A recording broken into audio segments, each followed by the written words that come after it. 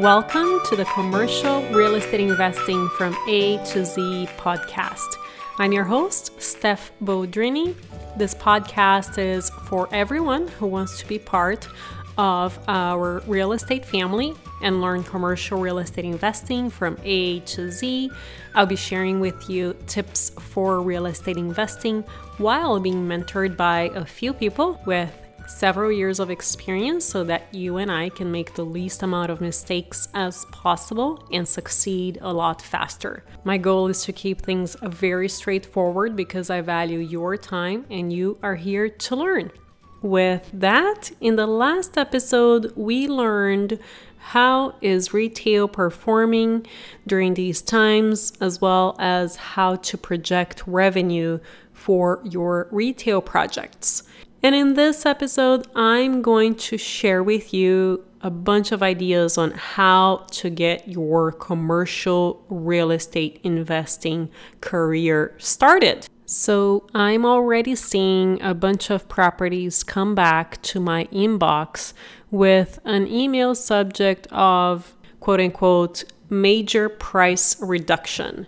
And I see this more and more, especially compared to the last few years. And the time is coming for everyone that has been preparing. So I'm going to give you a few ideas on how you can get started from scratch, and also a few ideas on how to get going on that first deal. And you can take one idea or a few ideas, but just make sure that you're not all over the map trying to do everything at once with no focus. So I'll start with the very beginning all the way to when you have your first property under contract. Here we go. There are a lot of ways that you can get started investing with or without money. Obviously, if you don't have money, it may take some time for you to purchase your first property, and that is totally okay, because if it takes 2 years from now, you will either have your first property or you're not going to have your first property. So might as well go ahead and start, even if it takes a couple of years. And know that all of this is very much necessary for you to learn really the ins and outs of real estate investing. So here are some ways for you to get started with your career.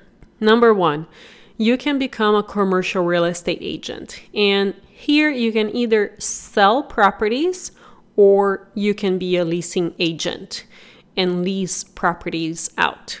When you become a real estate agent and you start working for a broker, they should guide you and educate you in the right direction. Plus the fact that you have other agents in the brokerage firm to learn from and ask questions from. Number two, you can start working for a real estate investment firm. I once met someone that literally started as a secretary and worked her way up to a partner of a real estate investment firm. So there is really no shame in starting from zero and starting at the bottom, even if right now you have a very nice, fancy, cushy corporate job. Changing careers is completely okay. Yes, you may take a salary cut, but if you are good, you will always rise up. To give you an example, a few years ago, I had a startup that I created and worked on day and night, 7 days a week for 3 years. And guess what? That startup failed and I needed to get a job. I wanted to get a job in sales, which is what I had done before. And since I was a founder with a ton of experience with my own company, I really didn't want to start as a junior salesperson. And so I applied for the more senior level, the one that I really, really wanted. And obviously, nobody wanted me. And I said, okay, fine. I will start from the bottom and show them how good I am so that I can get the job that I wanted. And one of the companies finally decided to hire me as a junior salesperson. and I showed them my work ethic, and my performance was really good. And within 8 months, I got promoted to the job that I initially wanted. So there are a lot of ways in the real estate investing world that you can add value even if you start at the bottom. For example, a lot of smaller firms and family offices don't take advantage of any technology. What if you start being the face of the company online? What if you create the company's online presence? And also, what if you start finding ways that they can improve their properties, their revenues, their management with the use of technology? I promise you, you are going to grow. Number 3, you can start investing in syndications. So this allows you to invest a small amount of money and at the same time familiarize yourself with the paperwork, with the terminology, with how companies evaluate deals and how they pitch deals. Just know that for some syndications, you have to be an accredited investor, but not all.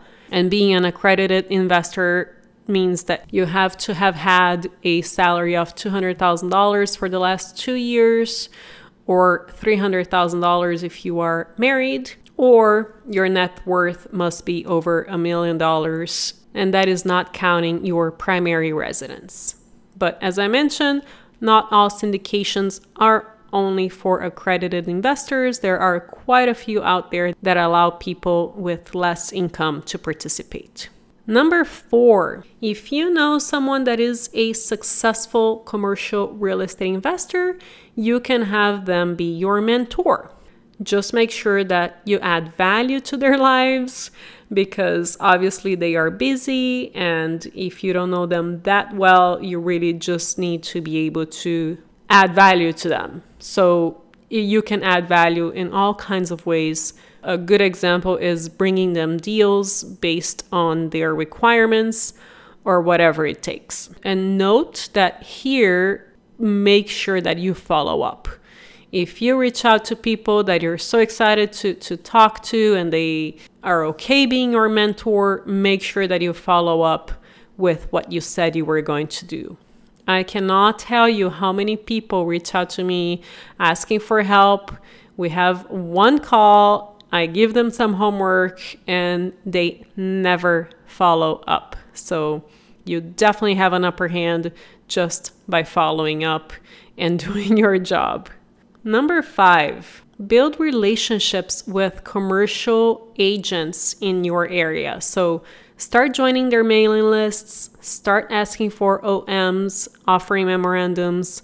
This way, they will start to see your name come up here and there, and you will start to analyze a deal, and you will start to learn who may be a good broker to work with.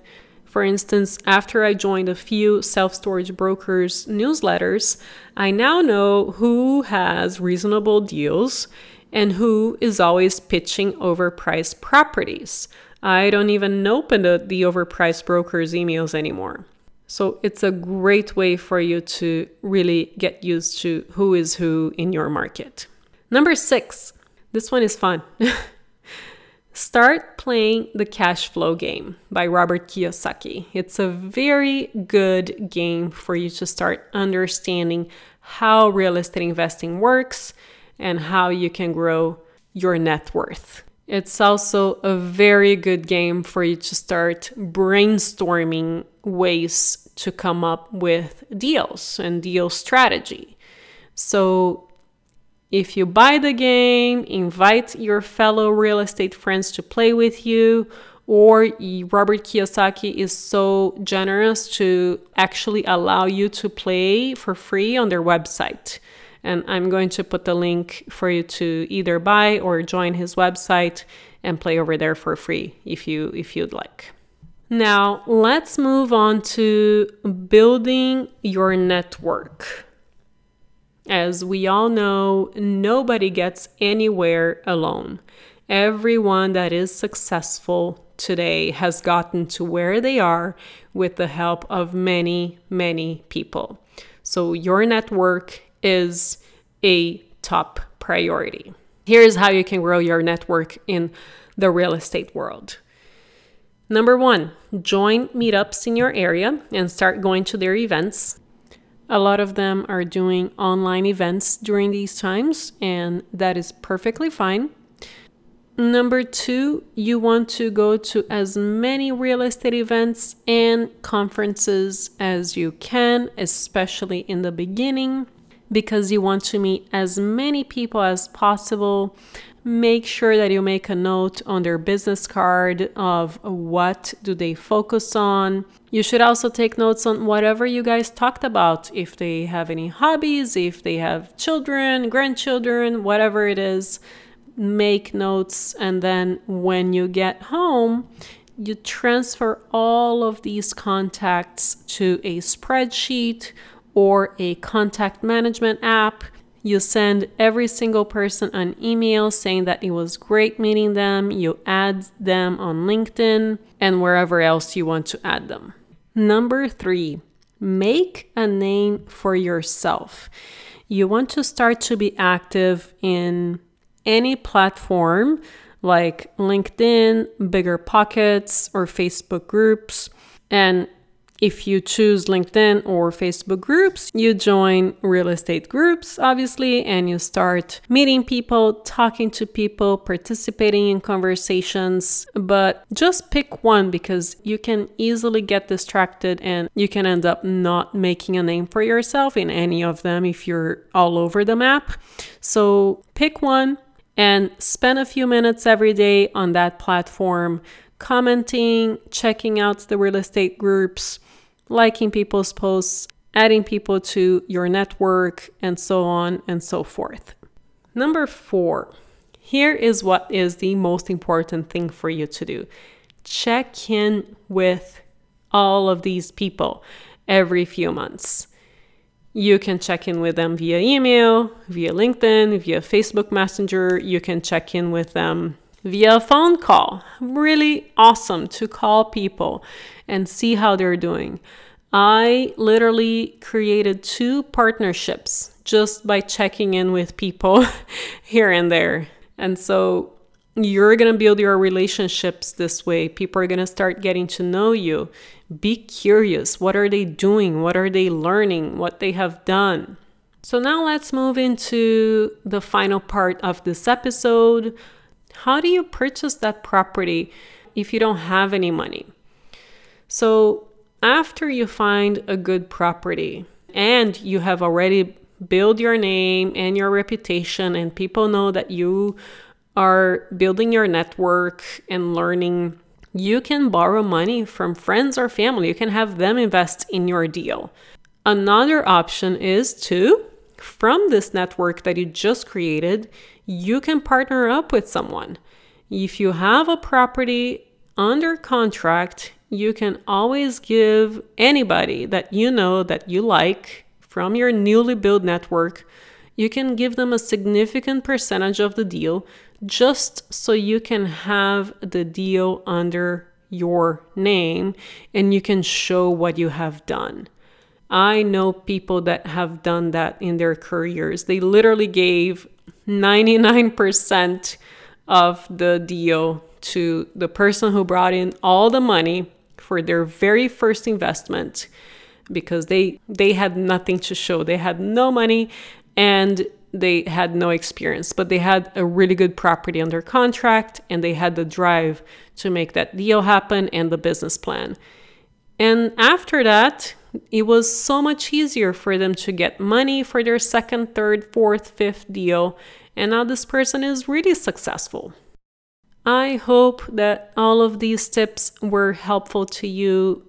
Every single bullet point that I talked about is going to be on our blog post, which is under show notes, where it says you can read this entire episode here in case you just want to have a paper copy of it. I hope this was useful to you. I would love to hear from you guys what kind of topics you would like covered in this podcast. And if you are learning and enjoying this podcast, make sure to leave us a review, and I will see you next time.